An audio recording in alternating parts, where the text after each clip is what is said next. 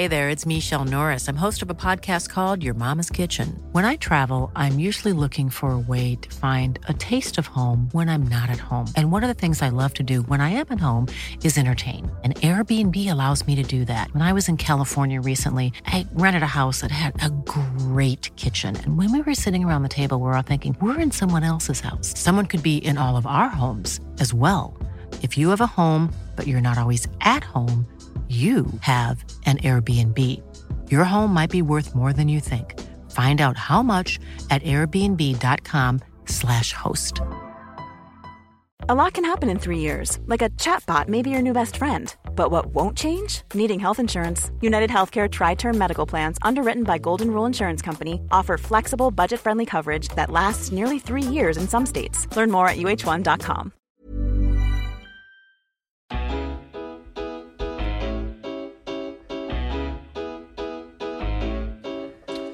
Yes, we won a game. Sunderland are off and running. We won at the weekend. Who saw it coming? Probably all of us, because we were all excited anyway. But here we are, 2-1 victors. We are joined in the studio by former Sunderland goalie and youth product, David Priest. Afternoon. How are you doing? Evening, whatever it is. Yeah, but it's very hot outside still. I did suggest doing an outdoor podcast. Would have been better.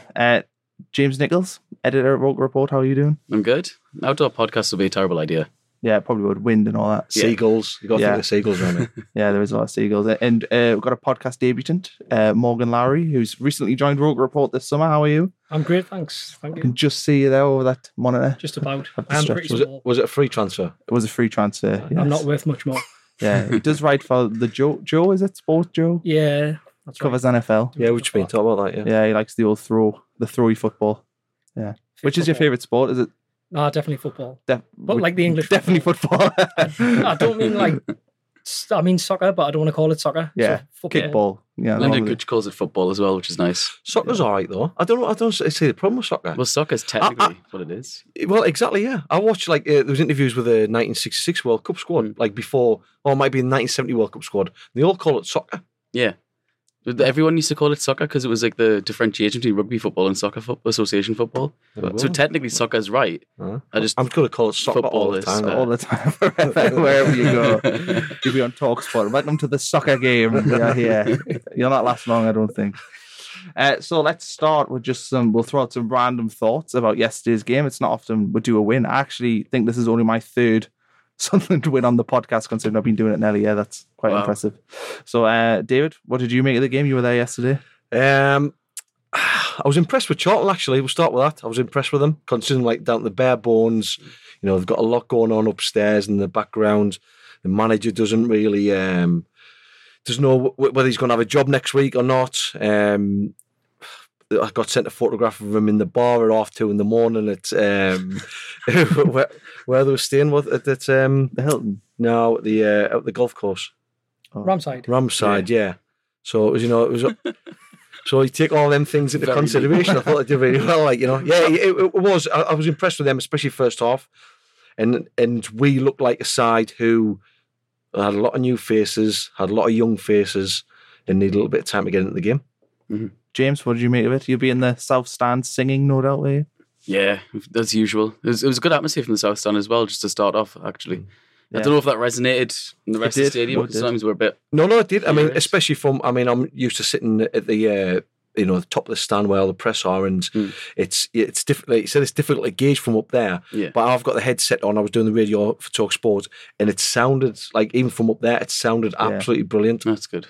I thought too. Did we all enjoy the introduction at the start of the game with the music and everything else? I didn't hear any of it. Oh, were you not there? Well, no, I was in the south, so each singing, and then the scoreboards blocking the speakers, so you barely hear anything that the announcer says or any of the music in the top of the South Stand. Oh, it was really good. I thought the introduction. I had the song that Leeds used to come out with, that Strings for Yasmin was playing and stuff like that. I thought it was really good. I enjoyed it. Strings for Yasmin.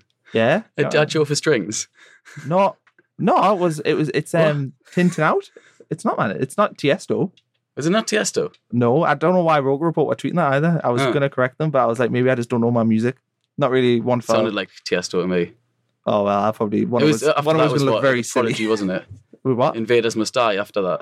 Oh, I couldn't... Is that something that was come up by the sort of anyone upstairs that there had to be a change in music, with like a change of fortunes. So I've been in so many clubs where that happens. Yeah, it might be. I don't know. I mean, I quite like dancing. As if the music's the reason why we've been getting beat. Like, you know what I mean? And the seats. Yeah. And the exactly. Morgan, what do you make of the game? Did you watch it? Yeah, I was at the game. I thought the performance wasn't that great, to be honest. They look like David says, they look like a new team. The biggest thing though was getting a win. Like everything that's been done in pre-season, if they hadn't won yesterday, it would have fallen to pieces. Definitely. Everyone had been asking the questions. Yeah, we'll go again. There was all this promise of spending money, and obviously, but we got the win, so that was the most important thing. What I like is how un-Sunderland the win was. Like how often have we been the team to go up and then give it away? Especially last season, the amount of points we lost from winning positions last season. We aren't the team to opening day go behind and then like true grit, grind out the results, last minute winner like that. That's not really anything. Even when we have like one in the past, Derby last season, it's kind of just shocked. They would just played them off the park. Hull's the same. It's not really often where it's like one of those gritty little results more than the performance itself. Oh yeah, I mean you look at the goal. Especially not when the goal was scored, obviously early on, and how it was scored, you just thought it was different face, the same story. It was exactly the same. It was a bit. I mean, you see the back in the replay, and it was I think he's got to make a tackle, but it was well, I don't know. I think because he takes his touch wide. If who was coming through? Was it who was the centre forward for them? Christ, it was the two double-barrel lad. Yeah, it wasn't Lyle Taylor. It was the other guy running through. Yeah. Anyway, he's taking his touch across Maguire, and then if he's still in on goal, then it gives McLaughlin a good chance to narrow the angle. It's a good angle for him to come down and close the play, and then everyone else can get in behind him and cover his goal. He should trust his keeper. Yeah, exactly. I mean, it's especially 10 minutes into a game, 9 minutes of the game, whatever it was. That even if you just let him go. I mean, he ran the risk of getting himself sent off as well, like, It was a striker's tackle. Yeah, a couple of years ago, he would have been off. Yeah, of course, because they changed the rule. Yeah, I mean, I was mentioning on the way today actually how good that proves the double jeopardy rule is how good it is. Aye. If it wasn't for that rule being changed, you would have been off. And then Maguire, for me, arguably went on to be our man in the match after that. Yeah, and it changed the game. Afterwards. Interesting. I suppose that he was even there. Like, you've got to wonder, his work ethic must be very good if he was covering. It was from a corner though, wasn't it? Wasn't he either at the edge of the box or? Yeah, we had a corner and it got cleared. It was that Honeyman chance when he nearly got in. Yeah, because Matthew, there's been a lot of people going at Matthew saying, "Oh, where was Matthews? Why wasn't he there?" Because he was right up with the play. Yeah. He was. I don't think he put the ball in for Matthews, but he was involved in the 1-2, which led to that chance. You can't run 80 yards like that. It's just unhuman. And they were pacey up front. Yeah, very. Really. And we're not just up front. From the two up front and I think there's another two in the midfield. Aribo was excellent. I think great. Yeah. Powerful. And that was a bit of a worry early on because he seemed to be getting stuck with Barley Mumba. And whenever there was, he's trying to push the ball past him, he was just pushing it aside and powering past him. And it was a bit of a worry to start on because it looked. I know it's not great, a lot to judge him on that first half because he's got to feel himself into the game, but it looked as if he was being overrun a little bit in there. Yeah, and then later on, I don't know if it was Mumba that changed off. It was just because Charlton's intensity dropped. Yeah, like they were really tired. I think for 5-10 minutes in the first half, you could see they were dropping already. Never mind in the second. Yeah. I think. And then Mumba kind of just stayed away from the physicality. He actually used his size to a positive at one point, like literally squeezing within the players and just not getting involved in that battle and just focusing on his own game. And that's when he started coming in the game more. And I was quite impressed by it because I agree. I thought he had a really poor start, but I mean, more so because he's 16, he's only a little kid. Like up against Aribo, he was big. Aribo was a big lad. So I was impressed with like Mumba's ability to get yourself back into the game. Like I think because he was always the deepest one as well. And I've not seen a lot of him, but I know he's a full back original, but I don't think he should be given that job at the back. I'm sure he's much better further forward. You could see when we're in the possession in their half of the pitch, somebody's getting the ball and he's technically great turning out and coming out the other side. He looked so much better doing that. Yeah, I think we missed McGeoch in the middle. Missed him a lot. We needed it, apart from like him just shielding the back four, which he does very well. We needed someone just to keep onto the ball, dictate game, and alleviate pressure from Charlton's press. Their like midfield line was so narrow; it was just completely overloading. And that's why, praise Charlton at the start, because I thought we were quite poor first half, but you've got to give them a lot of credit. As soon as they lost the ball, there was 3 or 4 in that area around the ball, and it was making it uncomfortable for people, and people are just having to clear the lines, and most of the time not clearing the lines very clearly either. Like, they did a good job of making. I know we'll get on to Ozturk and Leuven's later on, but they did a really good job of pressing them because they weren't confident on the ball. Certainly, first half, the two of them just didn't look comfortable enough at the ball, and that was because Charlton were just making them make mistakes, which that was a big part. You've got to credit the way Lee Boyer set them up, particularly first half. And as you say, I think maybe they've not had the best preseason. Their fitness didn't seem to be near what ours was, and I think that's what probably told towards the end. But they didn't really have the options, or he seemed reluctant. He seemed reluctant. And he seemed reluctant. The ones that they did have, he seemed reluctant to put them on. Yeah, he did. Morgan, I'm going to throw this one at you. Gav, the managing editor of Roker Report, asks, what do you make of the decision to take O'Neill off at half time? O'Neill? I don't know if I got that one right or wrong. O'Neill. What will that do to his confidence? Confidence-wise, I think it's his first game and he's been at the club a week, so he's not had a great amount of time to bed in. So will it affect his confidence? I don't know. Probably David would be better placed to answer that, being an ex-pro yourself. Go on. But I think in terms of his performance, I think the midfield was very similar in the first half. The players, we didn't really have anybody pacey. We didn't really have anybody direct. I know Maguire grew into the game and he became more direct in the second half. But the change to bring Sinclair on worked. So, I mean, I can't criticise Jack Ross's decision, but I just think it wasn't really a game for O'Neill and O'Neill. It'd be great if we just call him that from now on. I just think Honeyman, O'Neill, I think it's a problem we might have, to be honest, going through the season. I thought they were quite similar. They all seemed to do the basics very tidy, but none of them really had any cutting edge. And I think one of them had to go, and Honeyman being the captain on his first game at home as captain, I don't think he's ever going to be getting subbed up at half time. So O'Neill actually looked a bit like if you look at O'Neill and Mumba, like they're both making the full debut for Sunderland. O'Neill's 22. He's got a couple of years of experience behind him, but he's the one who looked like he was a deer in headlights at times as opposed to Mumba, which is what you kind of expect. Mm-hmm. You'd think Mumba would be the one who's out nervous, who's getting out muscle, who's everything. But that was actually O'Neill. I thought O'Neill was a little bit tidy on the ball at times. He didn't have a great game, didn't have a terrible game. He just wasn't really involved in the game at all, in any phase of play. But he just looked scared. He just looked out of his depth a little bit.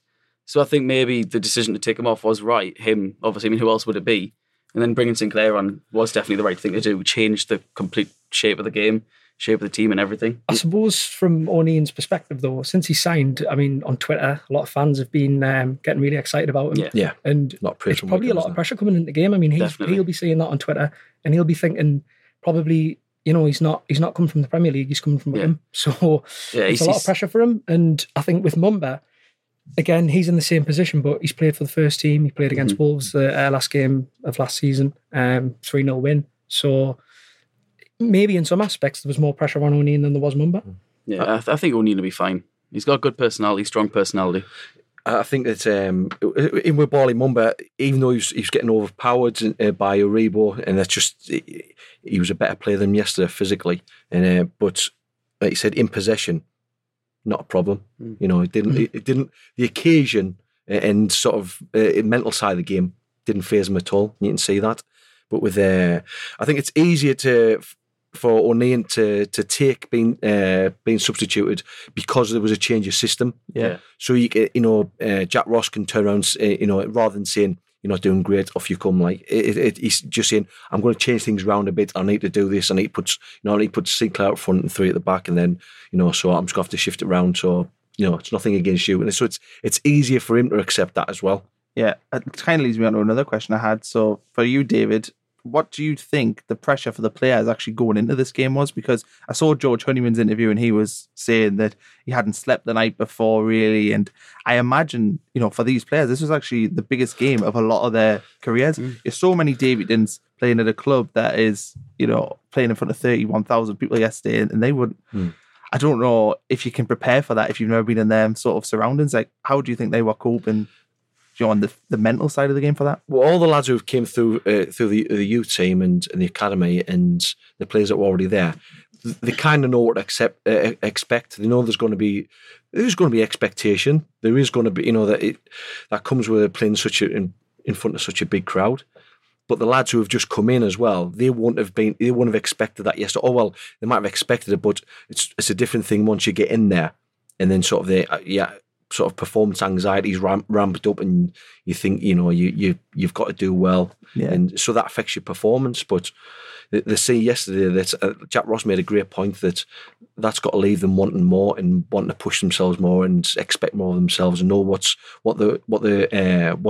required of them, because it's.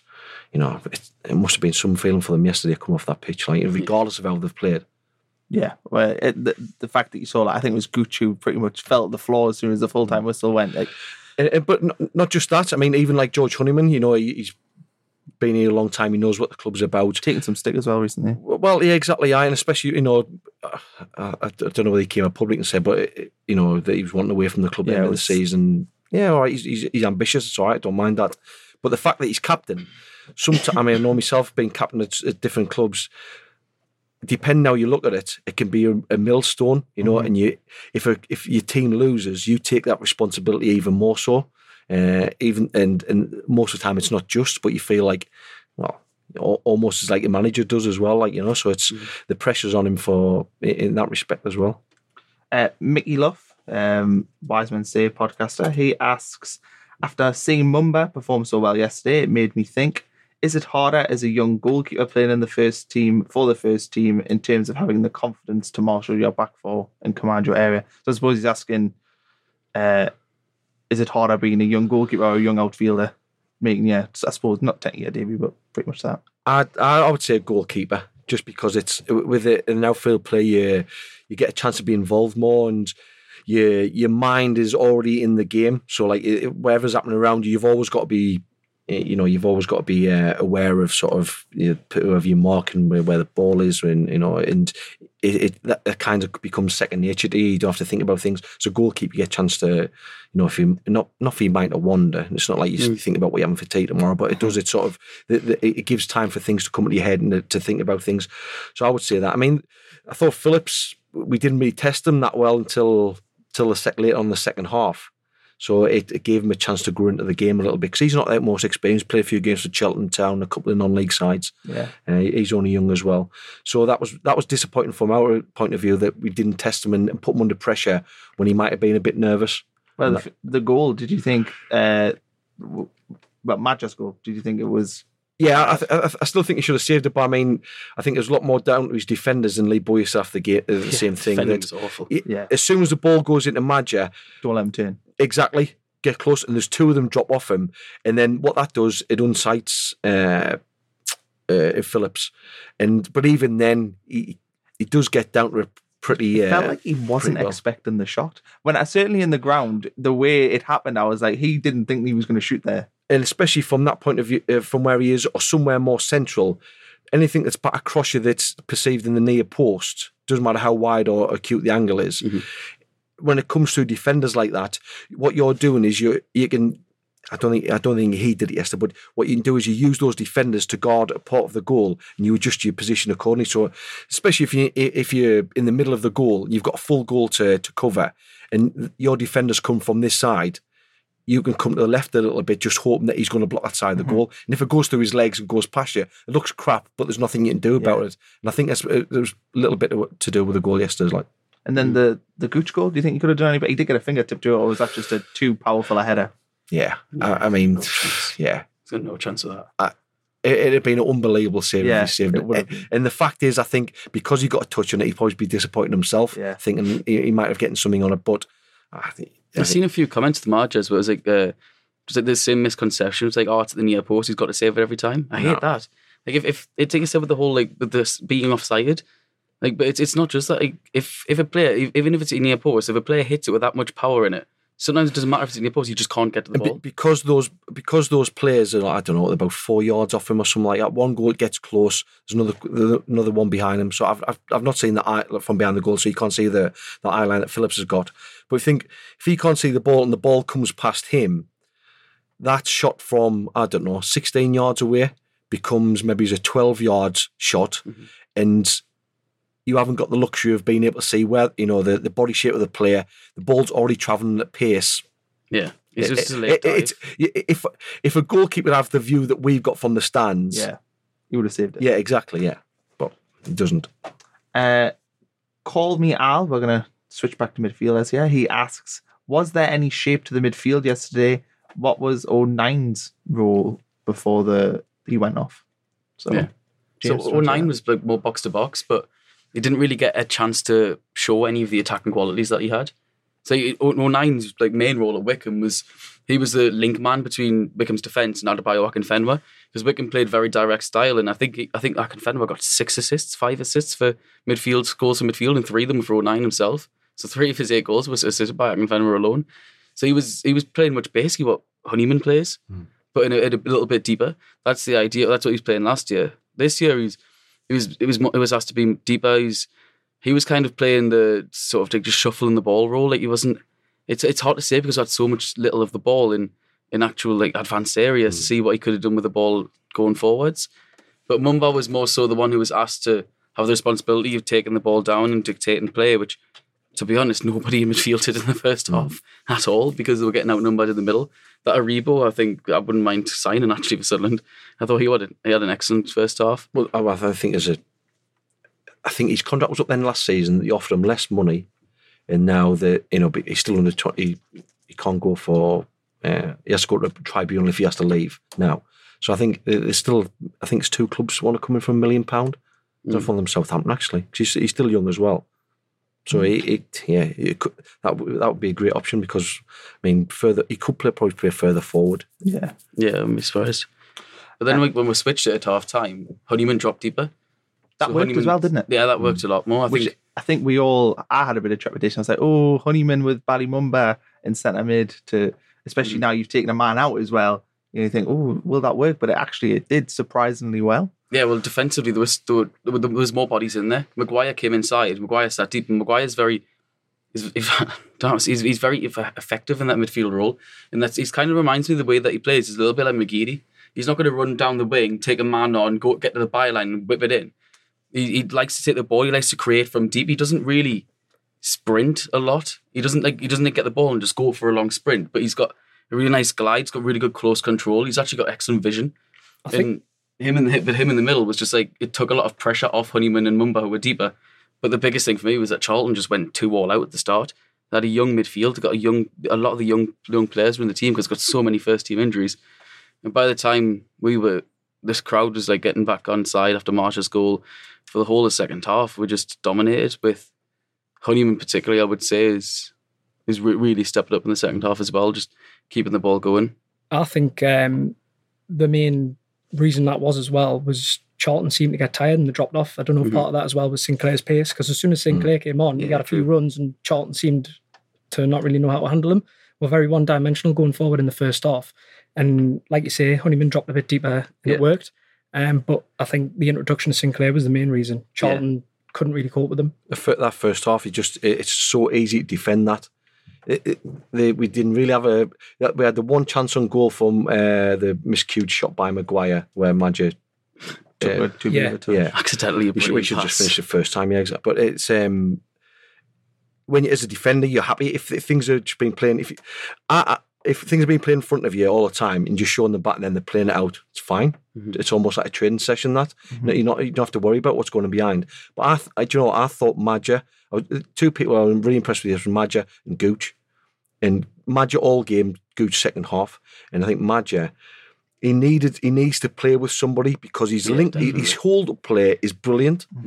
He barely gives the ball away. His movement's great, so he gives himself a yard or 2 to receive the ball, and then when he gets it, he just pops it off, and then the next one has to be forward, and he can't do that job himself. Yeah. So it's great for Sinclair, and you think that their back line, they went to a 3 that immediately Boyer even admitted in the press conference afterwards, they hadn't even worked on it. You know, he says it was just something that came up late in the week. He thought that's what they would go for. And that back three, all of a sudden, instead of just sitting in a line of three and defending the box, one of them was being pulled forward, one of them was being pulled back. And then there's other people can take advantage of the spaces in between there as well. So it worked brilliantly. It's really, really disappointing that Sinclair came off injured. Yeah, and it sounds like a hamstring, which is 3 weeks. Yeah, which is a shame, and it's especially with Charlie Wyke. What you criticise is Wyke or Wake? You kept saying Wake. It's annoying. It's Wyke. It's Wyke. I'm turning like the Paul Mason of podcasting. Getting everything wrong. So Charlie Wyke is still a couple of weeks away as well. So it looks like it'll have to be, unless we sign a striker.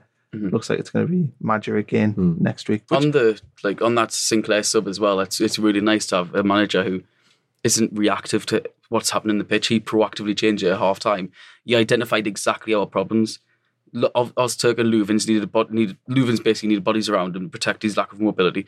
We needed more people in the middle, stop getting overloads, and then Madger needed a man up alongside him.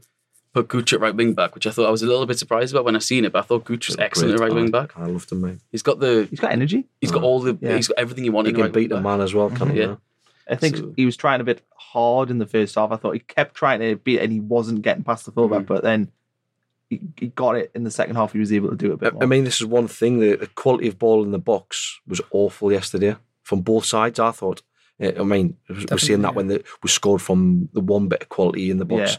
But that was one thing that was disappointing because, see, straight away, the way that they played ordinarily, they normally play with a diamond in the middle. You think, we'll get in the wide areas. And even though they went 3 at the back, we still got in those wide areas. We got the ball out there, no problem.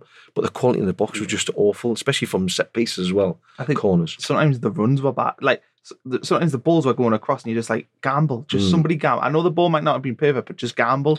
Try and get past the centre-back. And I don't think we were doing that enough in the first half in particular. And even though the delivery was awful, the one promising thing from the first half, as poor as it was that you could see there was a lot of stuff, especially with set pieces, that they worked on things, but they just weren't sure or it wasn't coming off. And, we gave balls away easily and there was a lot of sloppiness that first half. But at least you can see that there's things that they've worked on and that over the time, they've played together. I mean, a lot of them haven't been together a few weeks, Yeah. So it's going to take time to build that and to practice it all the time. We're missing quite a few players who I'd probably say would walk into the team anyway. Key players on our side, but we're going to really strengthen from 4 here. or 5, isn't it? Really? Yeah. I mean, Charlton are third favourites were third favourites of the title before the opening weekend. But you can see why with being down to bare bones. I'm not keep going about good work, but I was really impressed with them. I was actually saying today that I've got a keeper. But I was saying today I'm worried for Charlton, not because of on the pitch. It's like off the pitch, with the state that they're in, the amount of injuries that they've got. Like, they played all right yesterday, but they still lost. And then they've got Forster Kasky, their best players, out for the year. Yeah, I do worry a little bit for Charlton. They're not going to get relegated. They're too good to get relegated, but they're not going to be anywhere near the way last year. I don't think. I presume Boya will get it full time.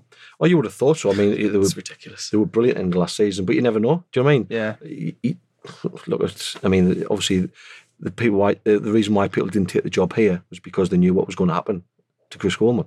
And they did, so who's to say it wouldn't happen? I wouldn't have thought so, but I didn't think you would say that. The elephant in the room, I suppose, Ozturk. Performance for me. The elephant on the pitch. The elephant on the pitch. For me, just really poor, slow. Did things like, for me, there were certain things, like, I'm not going to claim to be any good at football, but if I was playing centre back, I wouldn't chase a guy in a massive circle around as he runs. You wouldn't do that. You're like, you do that there, I'll stay back here in position. He's rash. He's very rash. I don't get it. I mean, obviously, it's his first game. He might get better. He might have been, excited, nervous. But if that's what he is, then I don't get it. Oh, I mean, he's played at a decent level before. He's not. I know. He's not going to be overawed by it, I think. You're right. It's one game, so we shouldn't go over the top of it. But you could see, first couple of minutes, they played a ball over Matthews in the left-hand channel, our left side channel, and Leuven sort of. He got there plenty of time. He was in no danger of losing the ball, and he cleared out a player. But Lyle Taylor made up about 10 yards on him, and I just thought they're going to take advantage of this. And the both of them did look cumbersome. There's no getting away from it. And I thought Leuven's was great second half, playing that role as the middle one because it allowed him to sit deeper. And anytime they played a ball in behind, he didn't do anything. He was just had to be there and usher it out. Yeah, you look more comfortable. Yeah, and I thought he looked great. And just the same way that with Chelsea last season and Conte, maybe Jack Ross has stumbled on something here. Yeah. Because it does give you a bit of everything. It gives you insurance at the back, allows you to play two up front, and gives you numbers in the centre of the pitch. There was one part yesterday with Ozturk as well that I couldn't believe what he was doing. There was like a long ball up to Taylor, and Taylor had his back to goal. He must have been 5-10 yards away from the halfway line. He got his back to goal. There's no one anywhere near him. All Ozturk's got to do is just get close to him, stand him up. What's he going to do? He's back to goal like that. I have no options. Just stand him up. And for some reason, he goes in with his like knee height. Goes in foot first, knee height, and just takes him out. The free kick, unnecessary free kick, just a rash decision. Why do you do that? Now, he's an experienced defender. He's captained Hearts. He's played in the Turkish Super League. Like he's played in decent levels, but why? That's just poor decision making. Yeah. What do you make of him, Morgan? Well, for me, the difference between the two, Leuven's got a bit of criticism as well. I think was unwarranted because you can tell he's played at a good level. He reads the game really well.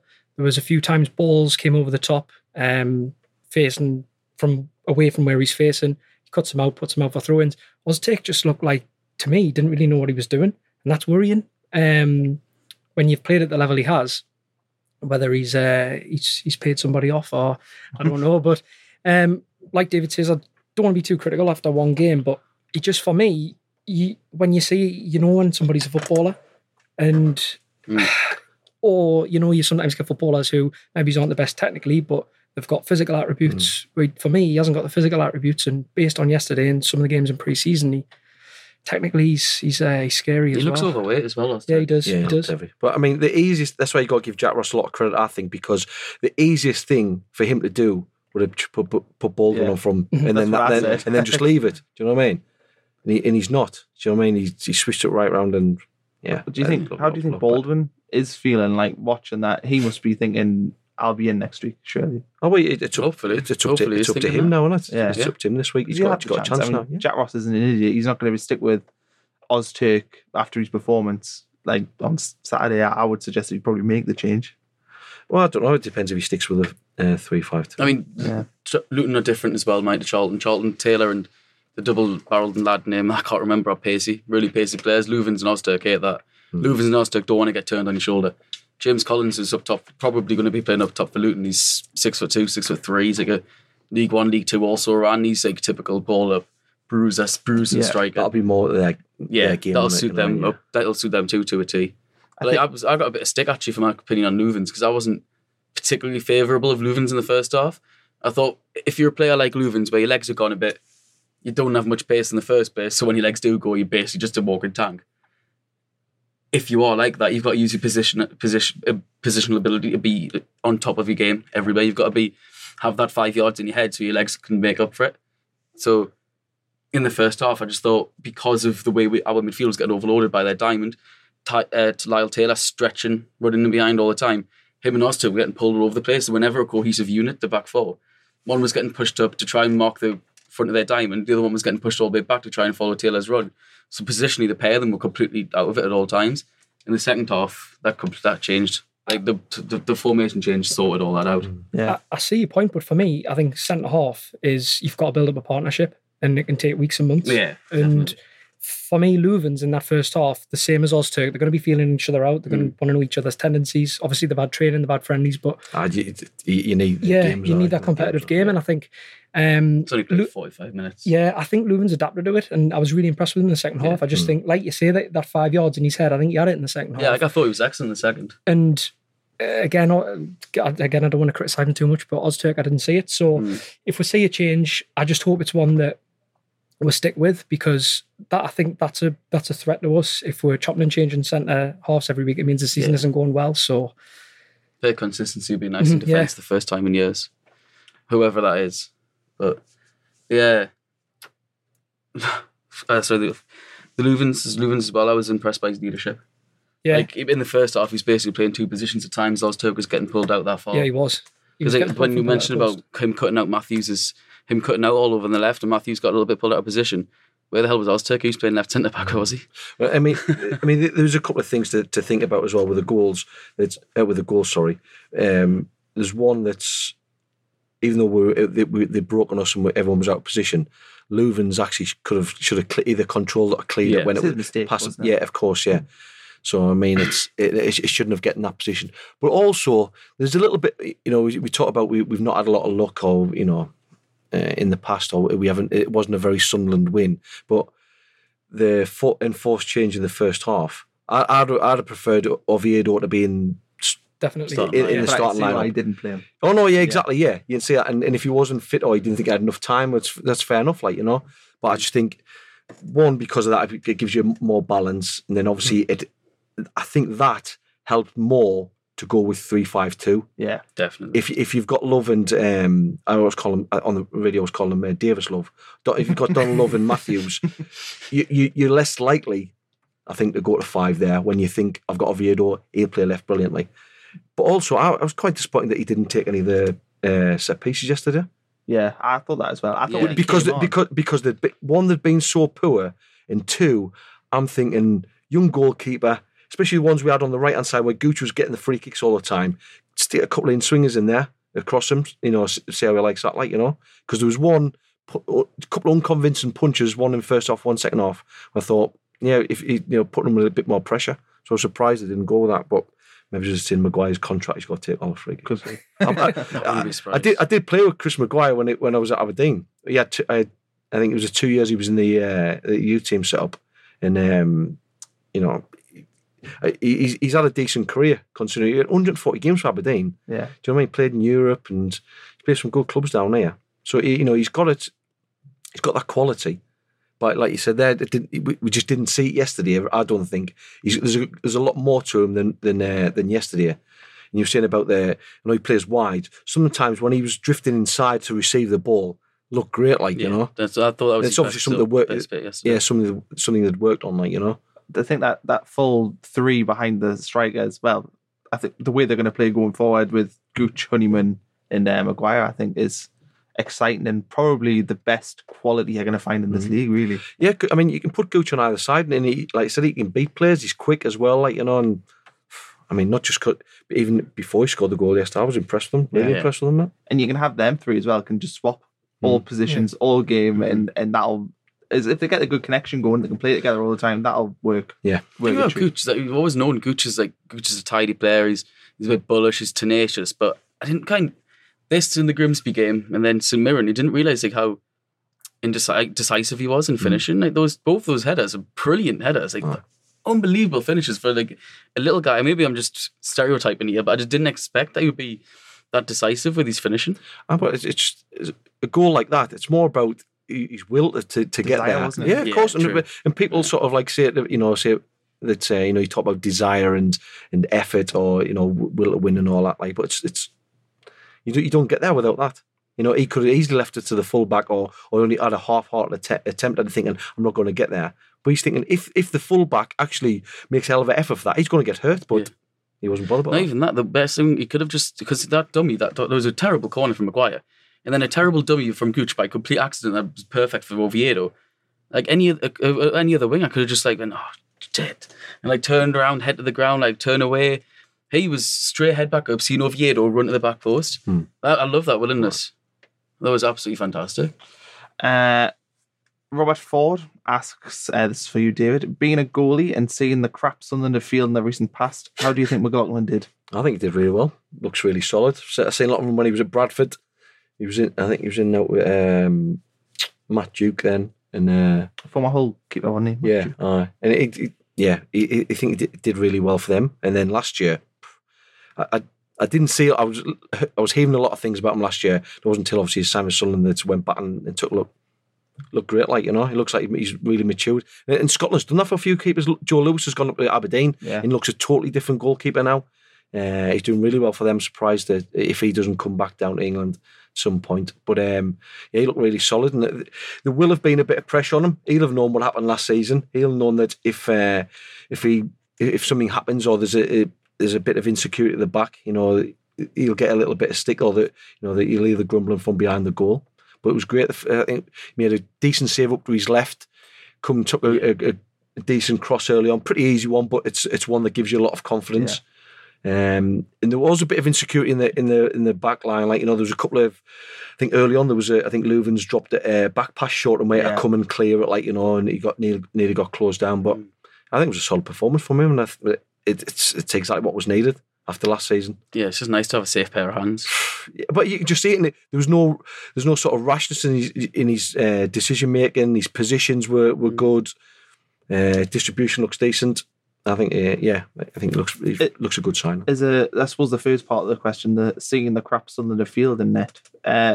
Why do you think we were so bad in that last year? Because I don't believe for 1 minute that Steele, Reuter, and Camp are horrendous goalkeepers who can't save anything. But why does that happen? Is it all mental? It is. I mean, there'd be a lot of pressure. I mean, even yesterday, regardless of what the excuses you can give for some of the players, the new, they haven't played together, and the occasion and all that, there's still a sort of like an attachment to the recent past. You know what I mean? There's still going to be a nervousness there from what they've heard about or what they've read in the papers or whatever and about the situation.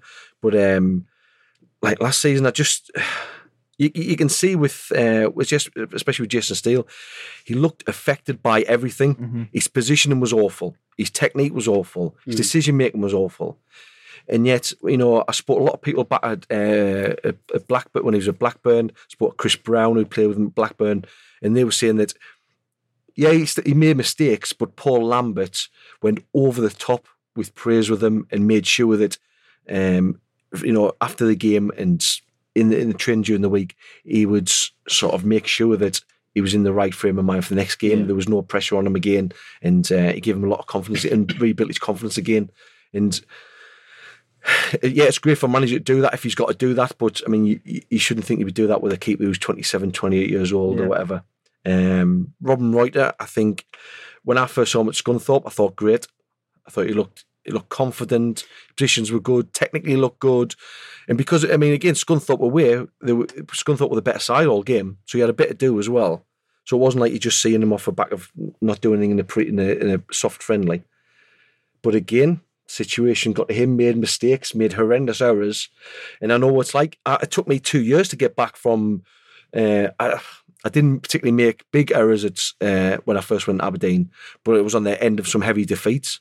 Yeah. And I was and I got injured and taken aside, and I didn't play for 15 months. And it probably took me that long to get myself right mentally again.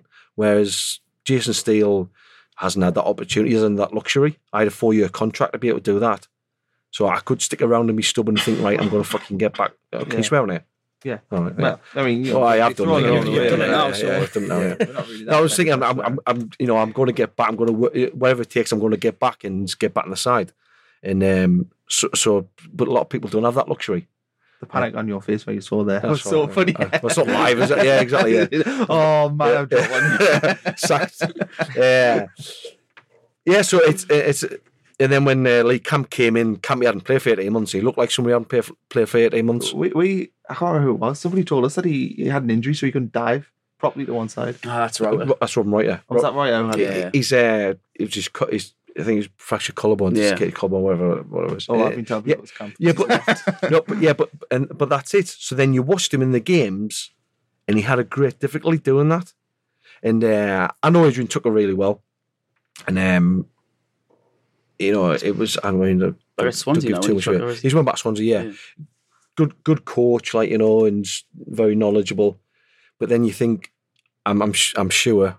It doesn't make a difference. Nobody's there anyway. He didn't know that Lee Camp was coming in. He got a phone call saying that from somebody else down at Cardiff saying that Ossie signed Lee Camp.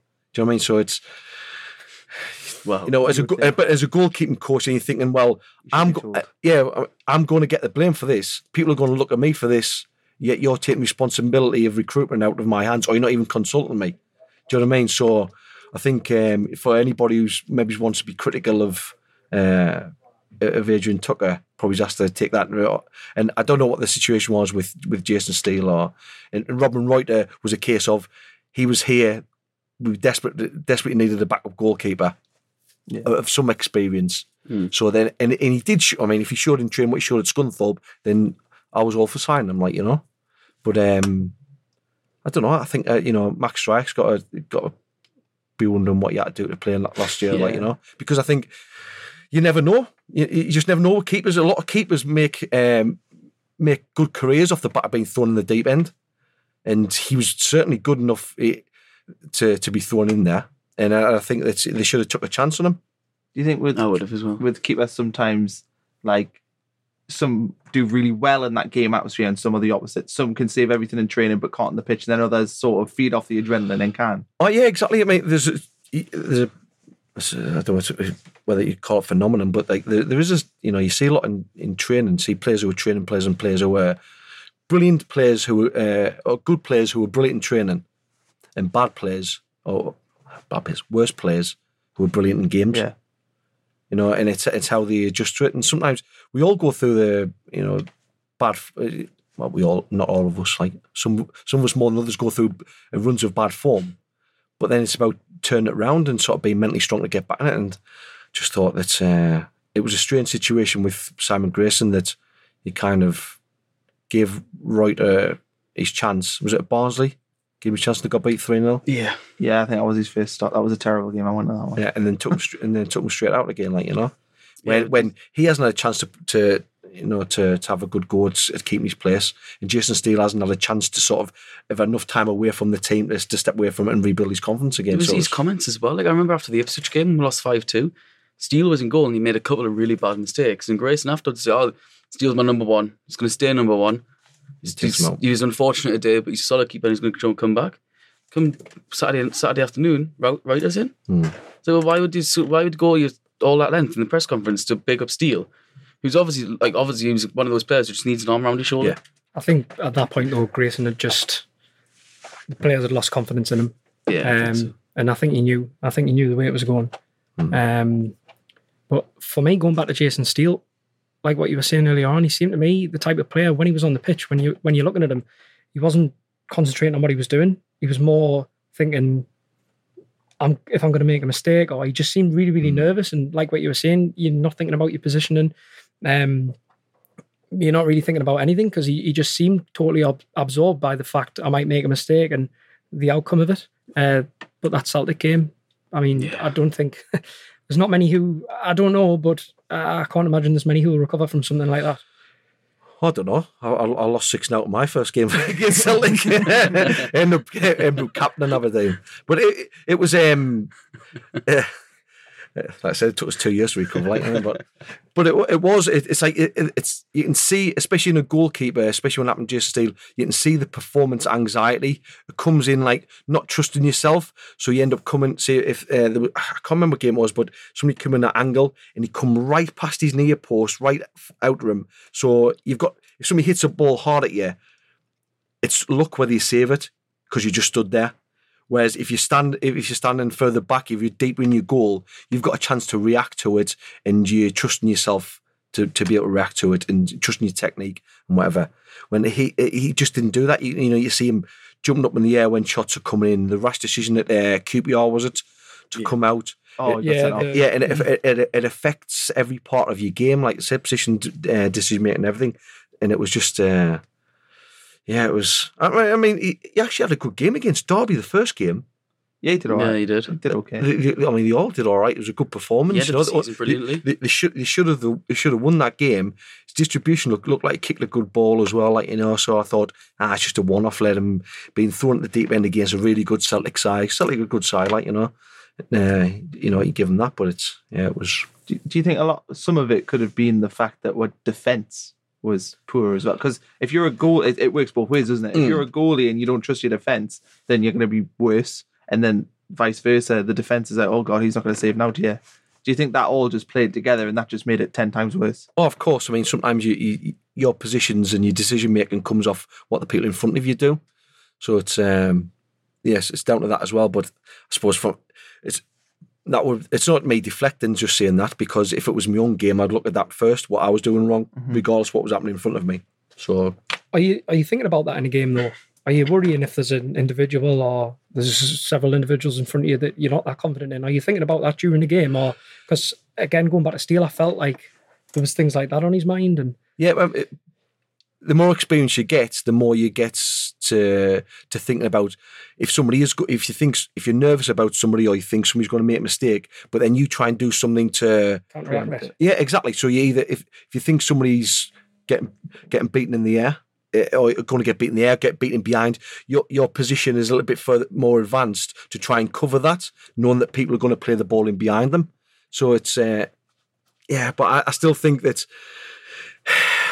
it was a shit show all the way around, defensively and from a goalkeeper's point of view, because then what you're looking for as a goalkeeper, and the manager, whoever the manager is, be able for protection for him and just think, right, make sure no crosses come in, make sure if you've got to deepen yourself so the ball's don't go behind, just defend the box. But like I said, neither the goalkeeper wasn't playing well, the defence wasn't playing well. There's nothing the manager could do. I felt a bit sorry for Steele. Like, I remember, like, if you look at yesterday's atmosphere, the way like everyone was like on the same one track, like they were so positive for the first time in a long time. There was times when Steele was walking out like straight towards the south stand, and he wouldn't look up at all. He wouldn't look at the fans. His just head was constantly down like that. Like, give it the clap, it would be like ironic cheers every time he'd walk over. Like people would boo him. Like, that doesn't help. No. That wouldn't help his confidence anyway. See, the difference with me was I would do that even more so. So there's times at Aberdeen, even sort of in towards the enemy time at Aberdeen, when we I think about maybe fifth season, we weren't having a great time. And I came out for a cross against Motherwell, and everyone went woo when I put the stand. Yeah. So like I'm carrying the ball. I just started waving at them like I got bollocked by Jim Leighton for doing it, but it was like, I don't know. The more I got criticism, the more I thought, well, you have to face up to it, like what I mean. You kind of shy away from it. It's a bit like Barton as well. Like, if you boo Barton, he's going to love it. Yeah. Boo Kevin Nolan, people like that, they're going to love it. I remember, was it Dean Windass? I suppose it's different when it's your own fans, though. To be honest with you, when it's your own fans, it is more cutting. Do you know what I mean? Well, yeah, because they're going to be on your side, aren't they? Yeah, exactly. Yeah, you want them. That's what you think to yourself. If you're having a bad time as well, you want them to help you through it. Yeah. And that's why I've never understood about fans a lot of the time. If somebody's playing really badly, or you can visibly see somebody's like, it doesn't matter whether they're a goalkeeper or anything, fans make it worse for them. Yeah, I fucking hate booing fair players. Do you know, it's, and a lot of the time, you can see it either between a lack of effort or just somebody who's, nothing's going right for them, or they're simply not, or they're playing at a level that's just too high for them, because you can get that as well. And I just don't understand having to go at players in that way, like, Yeah, what was nice yesterday when Mumba gave the ball, it was like a 5-yard pass. I think Lyle Taylor ran onto it. And it was in the second half, wasn't it? Yeah. Nobody, like, around me, there was no like groans. I was like, oh, fucking hell, no boos are out. It was like a little raw, like, getting behind him. That was awesome. I love that. I don't know whether you've ever experienced before, but in the past, there's a lot of clubs I've played at where it's the homegrown players that get the most stick. They do. Yeah. Honeyman, yeah. We all sit here. Last year, Honeyman scored 8 goals, second top scorer, and we're all sitting here going, but not us, because we all praise him and get criticised for it. But people on Twitter are just like, oh, he's useless. He just tries. That's all he is. He's a try hard. But these are the same fans who, sorry, cutting for criticised, but we all Southern fans want players who try hard. We all want players who wear the shirt before anything else. Then you've got the captain who does that, and you just berate him on Twitter all day. No, I didn't know that. I didn't know he'd been getting stick like that. Yeah, Honeyman does. He's probably the one player from last year who got it unnecessarily. I think you can criticise. It's a vocal minority, but it's quite a large minority.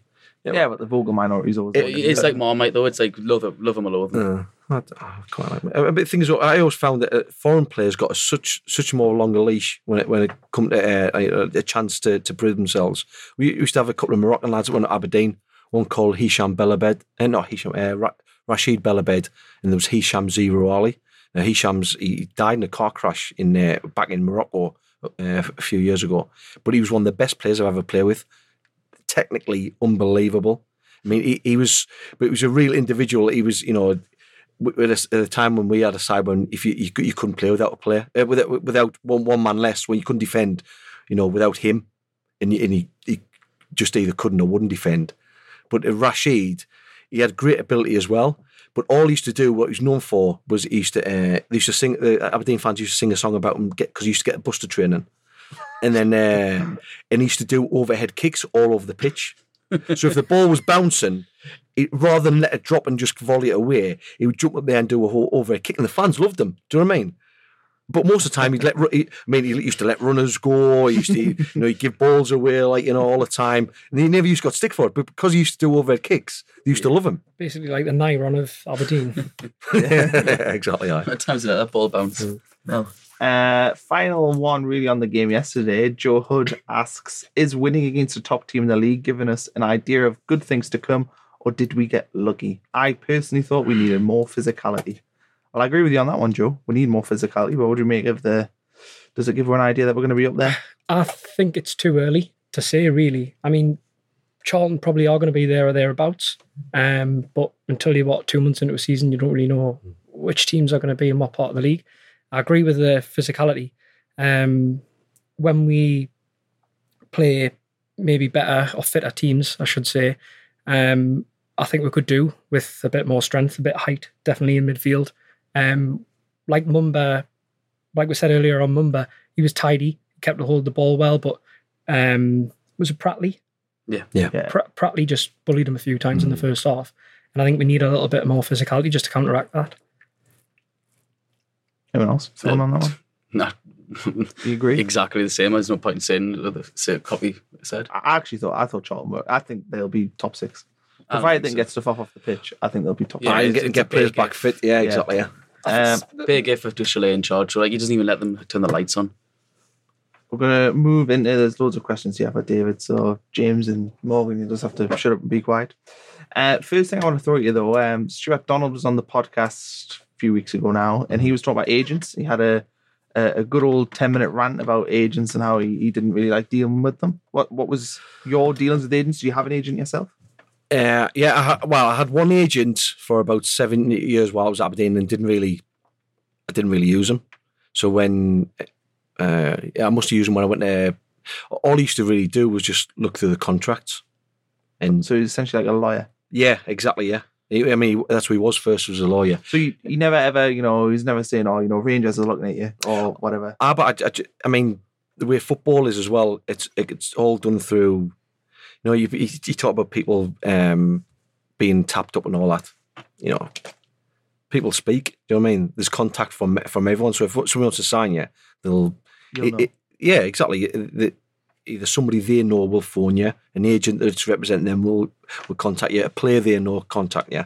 So and for me, I always thought to myself, well, one, if I was playing well enough, clubs will, the club will get offers for us and whatever, and then we'll deal with it then. And all I need is somebody to look, like I said, I did look through the contracts. When I went to, when I came back to England from Denmark, when I went to Barnsley, I still had my agent at the time, but everywhere I'd gone, it's been through people who I knew, or I'd used David Hodgson, who was my old Darlington manager. He used to be an agent.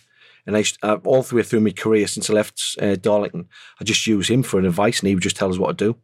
And if so when I went out with Aberdeen, didn't have an agent, went to Aberdeen. So he says he arranged for somebody to meet us at the airport to do and the deal was I didn't have to pay the agent. Aberdeen paid the agent, so the agent just had to be there for me to sign. I had a pint with him, and then never saw him again.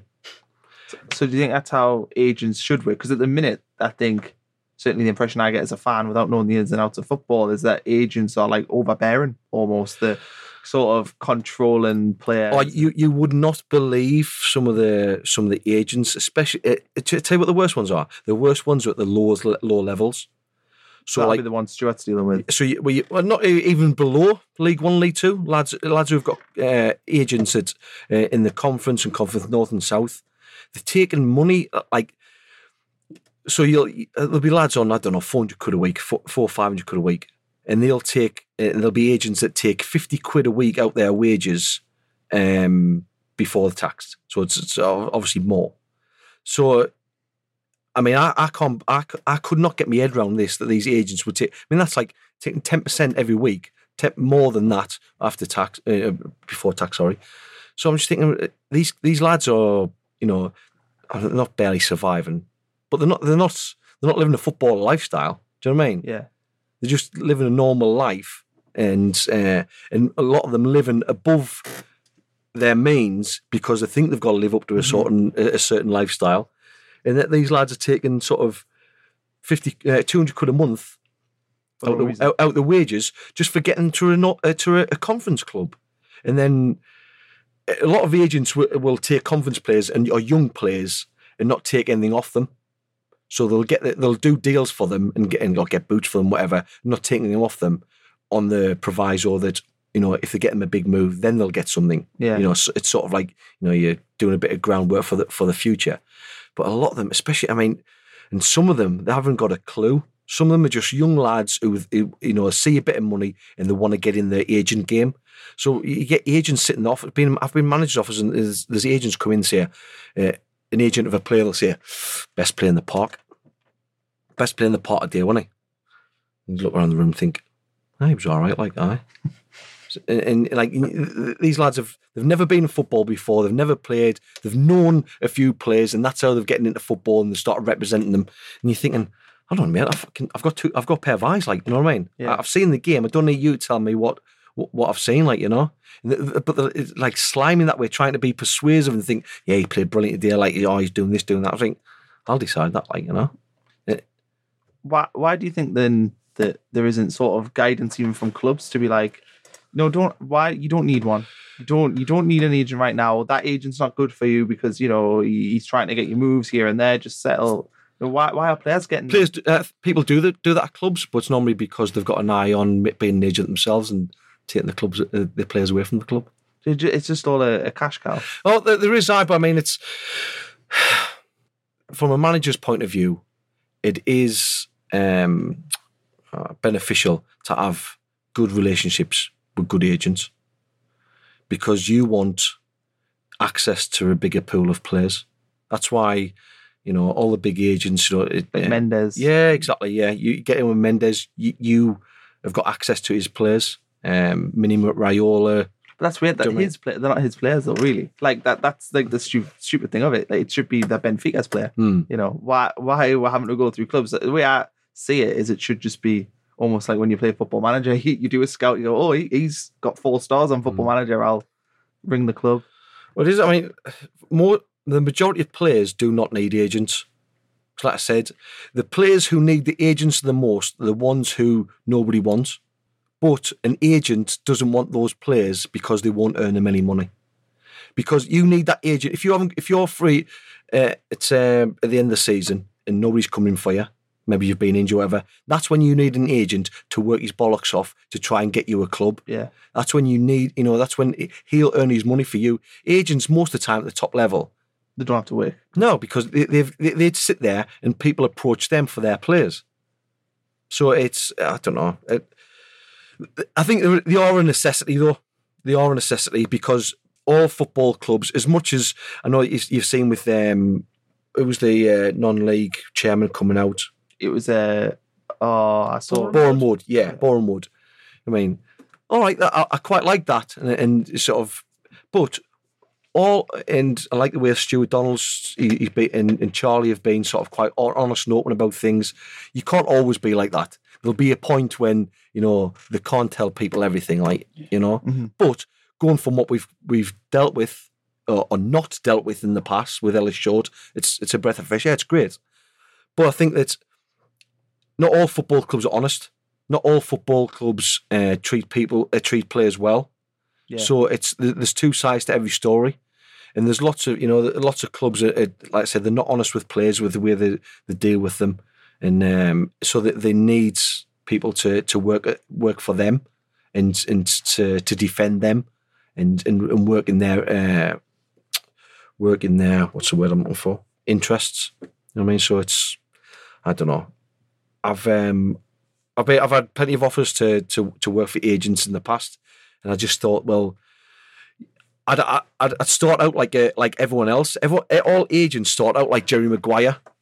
Yeah. I'm going to work for you. I'm going to work morning, noon, and night for you. I'm going to do everything for you. Yeah. I'm going to be your best mate. I'm going to do this, do that.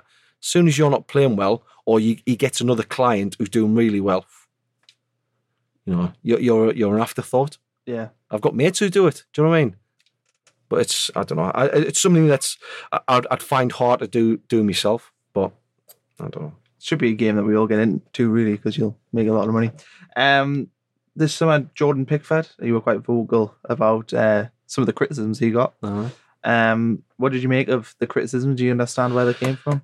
Just idiots who don't know anything? Not really. I think, you know, especially in the game where he got criticised for the goal, I thought Eric Dyer was awful and nothing was said about that, you know, and I keep going on about this, but there isn't outfield players don't have the same appreciation, and some people do, some people don't, but in that respect, I think there was no need for any criticism at all. They could have just said, yeah, I thought, you know, you might have been able to get it. Yeah, exactly, yeah. But it would have been a world-class save if you got it. Exactly. This is it, exactly. And it's no point saying, oh, Courtois could have saved that. Yeah, but he's not Courtois, you know, and he does things better in other areas of the game than Courtois does. So you wouldn't. So if Courtois puts a ball at a player or gives a ball away, they wouldn't say Jordan Pickford wouldn't have done that. Yeah, which you wouldn't. Do you know what I mean? So why say the other to Jordan Pickford? Doesn't make sense to me. Do you think they got the selection right? Pickford over Butland? Do you think Pickford? Obviously, definitely. You are Sunderland, but Pickford is the England number one. He should be the best keeper. Definitely. And I talk to a lot of goalkeeping coaches, and especially goalkeeping coaches at the very top level, and a lot of them will probably say Jordan Pickford isn't in the elite bracket at the moment. You know, he's not in there with Neuer, De Gea. But I mean, given time, he might be. But I think that he's certainly got the potential to do that. And when people compare goalkeepers, he's quite unorthodox to me. He technically, sometimes he can look a bit rough around the edges, but he's effective. You talk to anybody who's worked at the FA and the goalkeeping coach at the FA, they'll love him because like he does the job. And instead of being technically correct, he does what's required at the time, like, you know. And I absolutely love the kid. Absolutely love him. I've met him a couple of times and get him really well with him. And he's just so honest. Like, you know, he's like a breath of fresh air. There's no bullshit about him at all. He just seems sound, doesn't he? He just seems like he's just a nice guy. Unbelievable, like, you know. And I think that, I don't know, people like him should be embraced. For so long we've put the current England group of England players seem good lads. They seem a lot grounded, considering they won hell of a lot more money than what their counterparts were 10, 15 years ago. Mm-hmm. They'll have been earning more at the same age as what Gerrard and people like that were. Do you know what I mean? But they seem earning the money that they got at the end of the career. Well, exactly.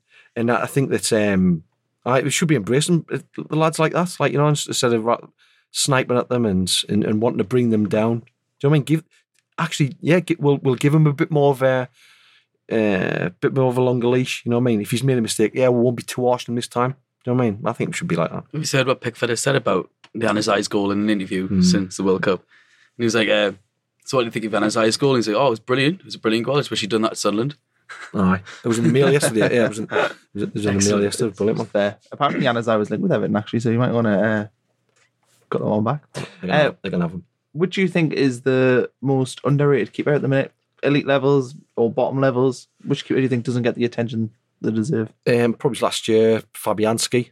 He was starting to get a bit more credit, but he'd come off the bat about a good 3 or 4 seasons. Well, certainly since he went to Swansea. And he's got to move. He's at West Ham now, isn't he? Yeah, he went to West Ham for a decent price. I know he's 32 now. He's 32, 33. But yeah, he's been massively underrated last few seasons. He'll do a good job for them. But again, Adrian, I really like Adrian. Yeah, he just seems, I don't know why, he just doesn't seem like a fashionable goalkeeper. It's like West Ham, like, yeah, you're good, but we think we can do better. I think a lot of West Ham fans are 50-50 with him, like, but every time I've watched him, he's looked great, like, you know. What about opposite, most overrated? Well, I don't know about that. I think, I know I've criticised Joe Hart a lot, and he's taken a lot of stick as well, but he's just somebody who's going through a difficult period in his career. Do you know what I mean? He's not... I think that's all mental. Not a bad call. You don't go from Man City Premier League winning goalkeeper to not being able to save a shot at West Ham. Do you know what's funny? He was talking about this the other day with somebody, and that last season when he was at Manchester City, he did great. He did great in the he got the semi-finals of the Champions League. Yeah. And I think it was did they play Real Madrid that year? Yeah. Oh. Was it Real Madrid? Yeah. He played brilliant against them, like, you know. And then he went into that summer, should have been... his decline started a little bit before that, but he still had a great season. And obviously, it's all went off the back of that 2016 Euros. But has he signed for Burnley today? Not that I'm aware I've of. seen he was in talks. Yeah, he's supposed to be having a medical and that. Yeah, I think that might be a great move from him, simply because the way that Out the limelight, isn't he, as well? well, the way that Burnley play, he's got to concentrate a lot less in his game. He's not got to worry about defending a massive, big, massive space in front of him that he's got to defend as well. He's got to concentrate on shot stopping and coming for a few crosses and kicking the ball as long as he can. It simplifies his game, and I think that's what he might need. Okay, we can all come back in for this because we're back to Sunderland stuff. So my brother, Niall, a keen listener, always tells us when I get facts wrong on the podcast. He says, with the league having so many games, what is the key to success? Is it having a big squad and being able to rotate, or trying to keep the same team together to gather momentum? Who wants to take this one? Well, it's both. Both. That's with every league. It's look at Blackburn, Wigan and Rotherham all last year. I think Blackburn and Wigan had the two most settled defences in the whole of League One last season, but they still had big squads. It's just, of course, both. Both. Anyone else want to add to that? No, just following on from that, if you look back to the last time we were successful in the division with this many games was Keane in the Championship. And I think he rotated the team really well. I mean, we had a massive squad. We signed about 40,000 players on deadline day. But he rotated it well, but players that were really important seemed to play every week. So it's managing them as well, like Carlos Edwards. Trying to think of others. David Connolly. Yeah. Stain John, I remember all that. Yeah. I think it's just about managing those players. When you're winning games, take them off after an hour if the game's won, and just keeping it fresh, yeah. Well, that's why Ross left out McGeoch. McGeoch only trained once midweek. And Ross said, like, he wasn't completely just as a doubt, but why risk him for 1 week when he could be out for 6? Yeah. So we've seen that before when we rushed Watmore back last year and that bit in the arse. Graham Field asks if you could sign one realistic option before the window shuts, who would it be? Who out of all the ones we're getting linked with at the minute? You know, my thought of this is Billy Sharp. I don't know what you think. Yeah, he'll score goals. I mean, that's what you need, isn't it? Yeah, exactly. I mean, think about that chance that Madge missed in the first half. That falls to Billy Sharp. Sinclair as well. Oof. I think Gilt edge. Yeah, if you can work it like they did yesterday and get 2 up front, I think Billy Sharp would be a great sign. Like, who else are we linked with? At the minute, I don't even know. The names seem to have dried up a bit at the minute because Sharp's the big one. Being linked with Sharp, and then we want a few more in. We want to get a striker in. We want to get a winger in, and then possibly centre midfielder. Basically, depending on outgoings. I think we need. I don't think anything will probably be done until Cattermole, Pappy, and Ndongo. I think they need to get them out before they can think. Well, we've got a month for them as well. Yeah, because you get the 31st, don't you? I saw that Cattermole. Could go on loan to Hull after the deadline, so they do have actually time. Is that end of the month? Yeah. Yeah. So I think a winger's important though, because like David said earlier on, the quality of the final ball yesterday, especially in the first half, was poor. So if we've got White up top, he's going to thrive off decent balls in the box. So if we're going to play that style and play to his strengths, then we need someone who can do that. Maybe like it's very traditional left-footed left winger. Like we don't really have anyone on the left who's going to give that other option for White. Like they're both going to cut in, they're both going to look tidy, but no one's going to get down the line, get behind the man. That's an old-fashioned way of thinking, but it's an old-fashioned league. Another thing for me, maybe not a new signing, but if Oviedo doesn't leave, I think he'll be a fantastic asset. Yeah. When he came on yesterday, especially that cross at the end, that's fantastic cross. He couldn't hit that ball better. Is he worth the 42 grand a week, do you think? Then should they be paying him that to keep him at the club? Is he that good? Is that how much he's on? Yeah. Not bad. I think he's the highest earner. They can afford to pay one of them. And Oviedo, one of those 6 who would go in the goal. He's the best one. How long's he got in his contract? Has he got at least 2 years? He's got more than a year, but he signed 4.5 years when he came, so he got 2 years left. Well, if they can afford to keep him, he's quality, isn't he? I mean, you look at left back, and it's probably not the position you want your highest earner to be. But if they can afford to keep him. If he has a good season, you're going to get more money from him next year. So think how much better we looked though when he came on. I know exactly that. Well, he's a Premier League player, isn't he? Really, if you get him playing properly. That's in set pieces as well, man. Get him used for that. Like, that's how he made his name. That's how he made his name in Denmark.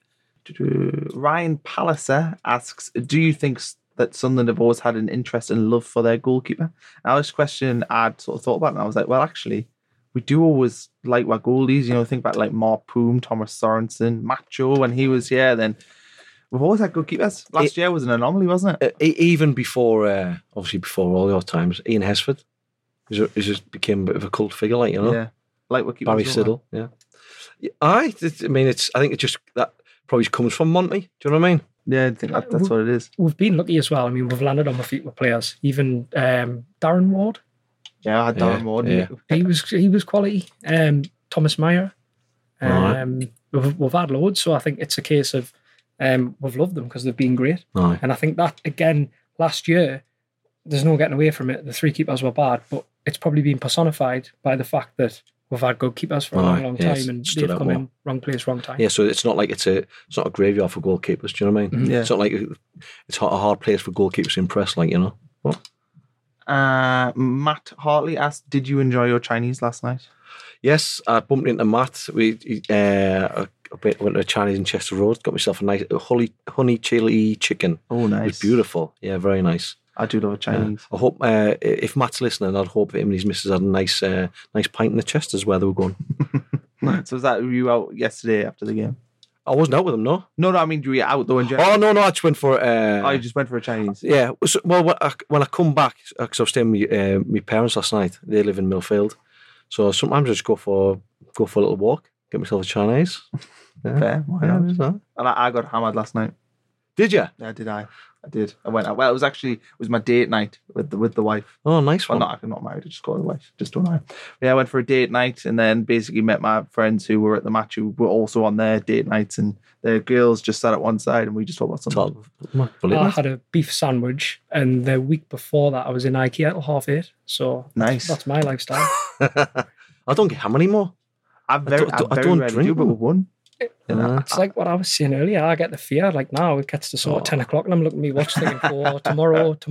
Well, I've already said I already got maybe like 6 hours sleep last night, which is ridiculous for me because I need like at least 8.5. And I was like, tonight I'm gonna have to be like 9:30. I'm gonna get in from this, literally watch the Football League highlights from yesterday, and then go to bed. Crash out. Yeah, I just can't deal with it anymore. So you're not much of a drink. Were you drinking when you were playing? Aye. Were you? I was like, but I mean, I don't know. I'm not a massive drinker, like, you know what I mean? What's Really? your opinion on that? Because I mean, it was probably unfounded, but especially when we were in the Premier League the year we went down, players like Catamol and even Honeyman, I think, got a bit stick for going out. And obviously there's Gibson, but that's a separate case altogether. My opinion is, I think they're just normal people. Let them go out and have a good time.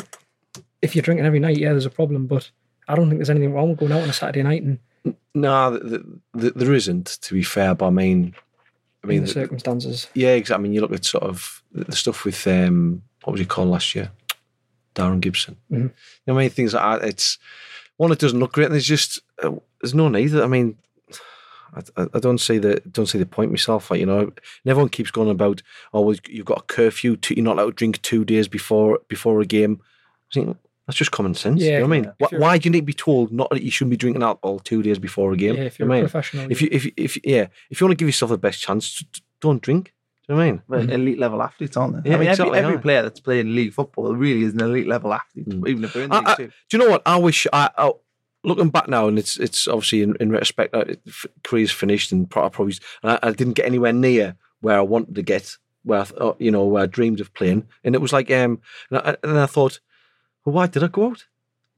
Do you know what I mean? What did I get from it? Yeah. You know what I mean? Why didn't I just say it? I mean, for 2 years when I was at Sunderland, I didn't. Obviously, after I was 18, from about 18 to 20, I didn't drink because I just thought, well, I didn't want to give myself an excuse, thinking, well, if I'd stayed in. But then when I finished, like I said, when I finished career, I thought, well, what was the point? You know what I mean? Why didn't I just, I didn't get where, I didn't get there because I was drinking.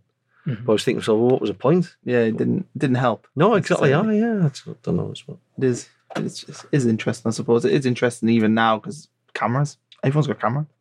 And you wouldn't have had a camera 20 years ago. Nobody walks around with a camera now. Everyone's got a mobile phone. If like Darren Gibson last year, slating the whole team. 20 years ago, that would have just been a story and you wouldn't have believed him. Would you know what? Like when I was at Sunderland, we quite often used to go out on a Tuesday afternoon after training.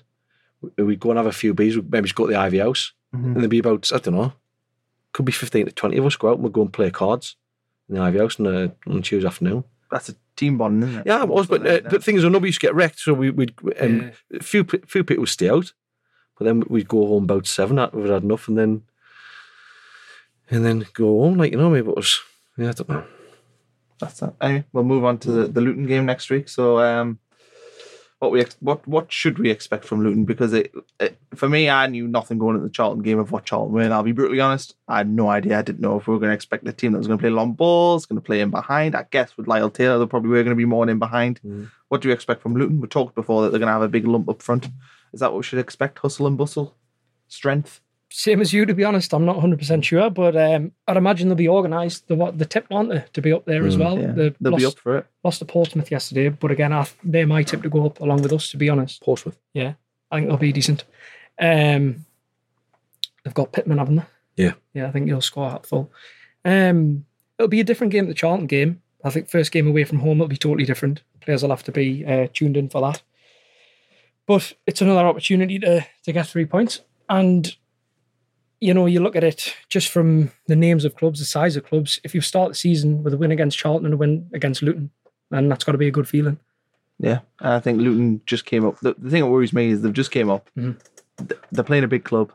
Last time they were absolutely dicked them 5-0. If you remember, donkeys years ago, and they went the other way, we went up. You just worry that they're going to be so up for it, so ready, and you just got to be ready for it, don't you? Yeah, but the thing is, they are a good side, and they've got a really good coach, Nathan Jones. Yeah. He's got them playing some good stuff. I mean, they went up off the back of the first half of last season. They blew teams away. They're scoring 6s and 7s, every other week, and they've got a lot of firepower. And I think it'll be a difficult game, to be honest with you, because teams that are coming up, they've got that momentum as well, especially if the teams that keep a lot of the players together. And I think a draw will be a decent result, I think. But again, it depends if we start the game like we did last week or yesterday. I think that there could be a difficult afternoon.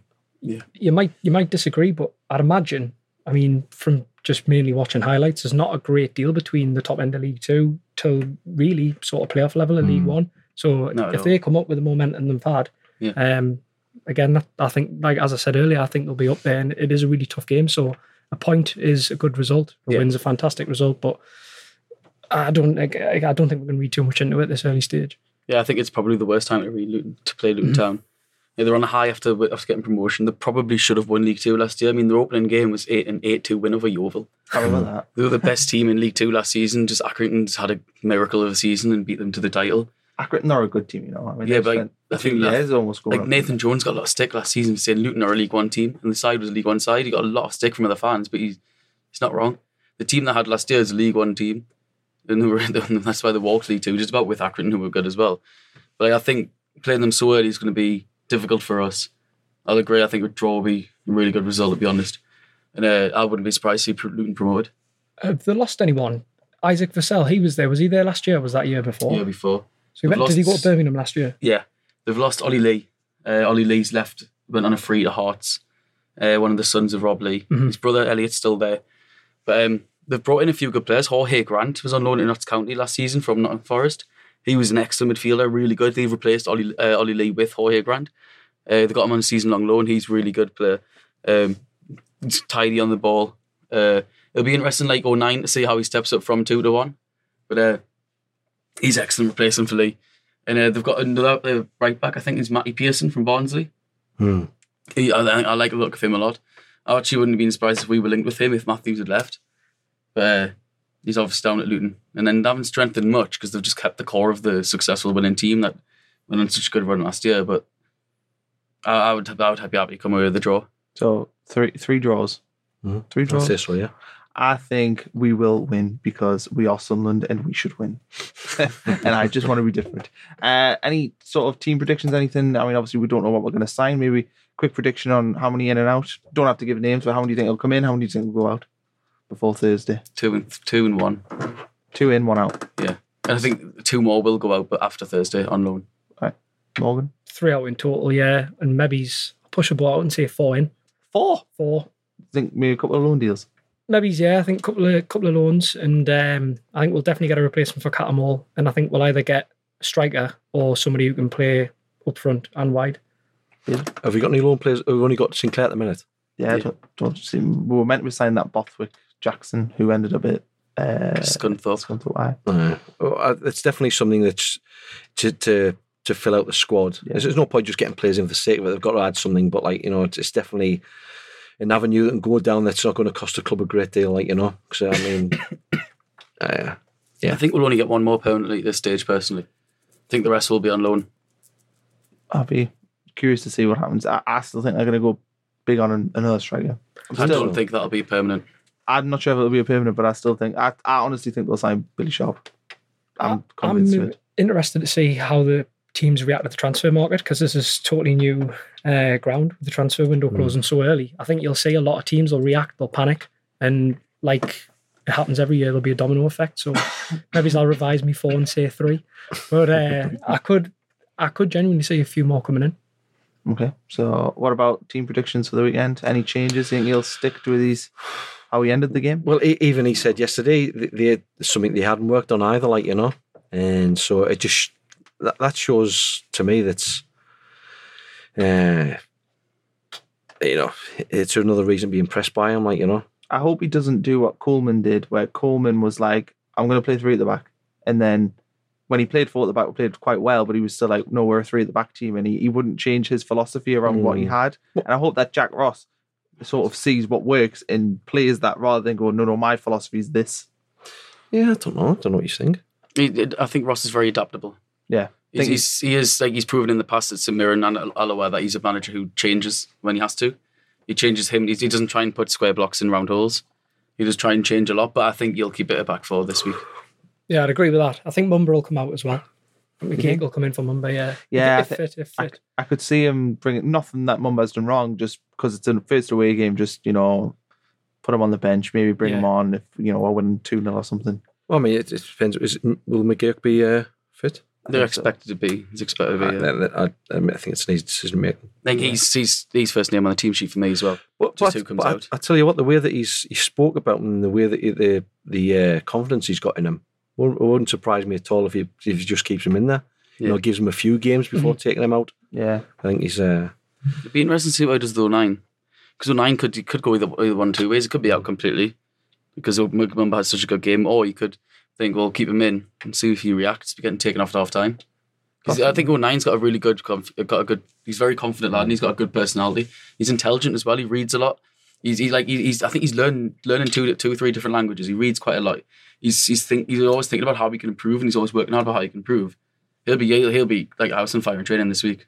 That's what he is. Yeah, he'll have that burning desire, won't he? Yeah. It's funny, I was, just before we end, I was talking to Charlie Methven, because I was in the fan zone doing like a little interview thing on Saturday, and Methven was saying that Jack Ross is you perform in training, you get in the team. That's how it works. Like, you've got to be good in training to get in. I don't think we've actually had that mentality at Southern for quite a long time. No, but I mean, I think once he gets the team that's, you know, gets all the big hitters out that he wants out, and there's not that big disparity between you look at the difference between some of the wages from the lads who've still been there for the last few years to the ones who are coming in. It's huge, like, you know, but it's the way it has to be, you know. And I think, how does that work in the dressing room? If you're sitting there and, you know, Mickey Ock say he's on $5,000 a week, I don't know what he's actually on, and he's looking at Oviedo who's on nearly 10 times. Is that like an issue?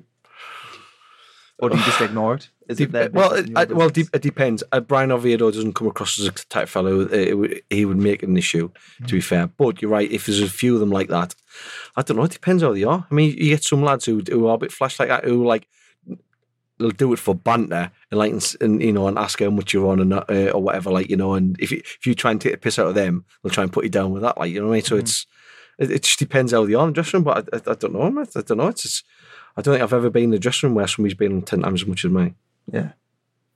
Have I? No. I don't know what. Maybe if you were a kid. But, well, yeah, when I was at Sunderland, yeah. Christ. Cleaners were getting 10 times as much as I was at Sunderland. All right. Well, I think we're all done unless anybody's got any final thoughts. No? David, thanks for coming on. Cheers, thanks for having me. We'll have you again in the future. Hopefully we want to top of League One in Christmas time or something. You can come back on. Morgan, good debut. Solid. Thanks. 6, maybe. 7 out of 10. Probably yellow card, maybe. Yeah, maybe. And Nichols, you were a gobshite as always.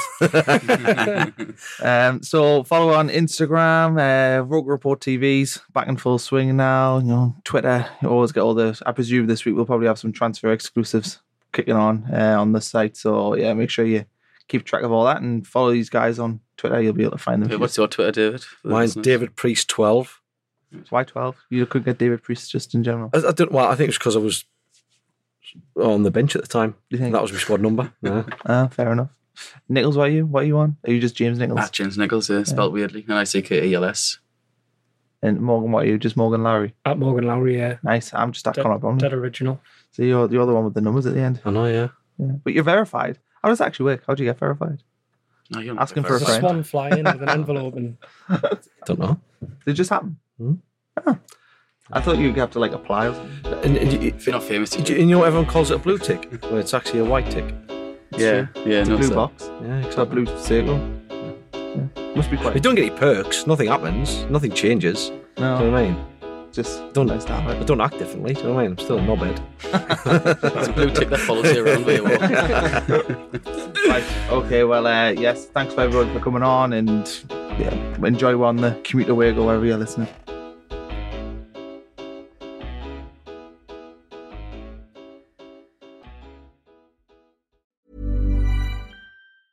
Even when we're on a budget, we still deserve nice things. Quince is a place to scoop up stunning high-end goods for 50 to 80% less than similar brands. They have buttery soft cashmere sweaters starting at $50, luxurious Italian leather bags, and so much more. Plus, Quince only works with factories that use safe, ethical, and responsible manufacturing. Get the high-end goods you'll love without the high price tag with Quince. Go to quince.com/style for free shipping and 365-day returns. The secret to summer-ready skin is here. Osea's #1 best-selling Undaria Algae Body Oil, clinically proven to instantly improve skin elasticity and transform dry skin to silky, soft, and unbelievably glowing. Its signature scent of freshly squeezed grapefruit, cypress, and mango mandarin transports you to sun-kissed summer days. Get healthy, glowing skin for summer with clean vegan skincare from Osea. Get 10% off your first order site-wide with code GLOW at OseaMalibu.com.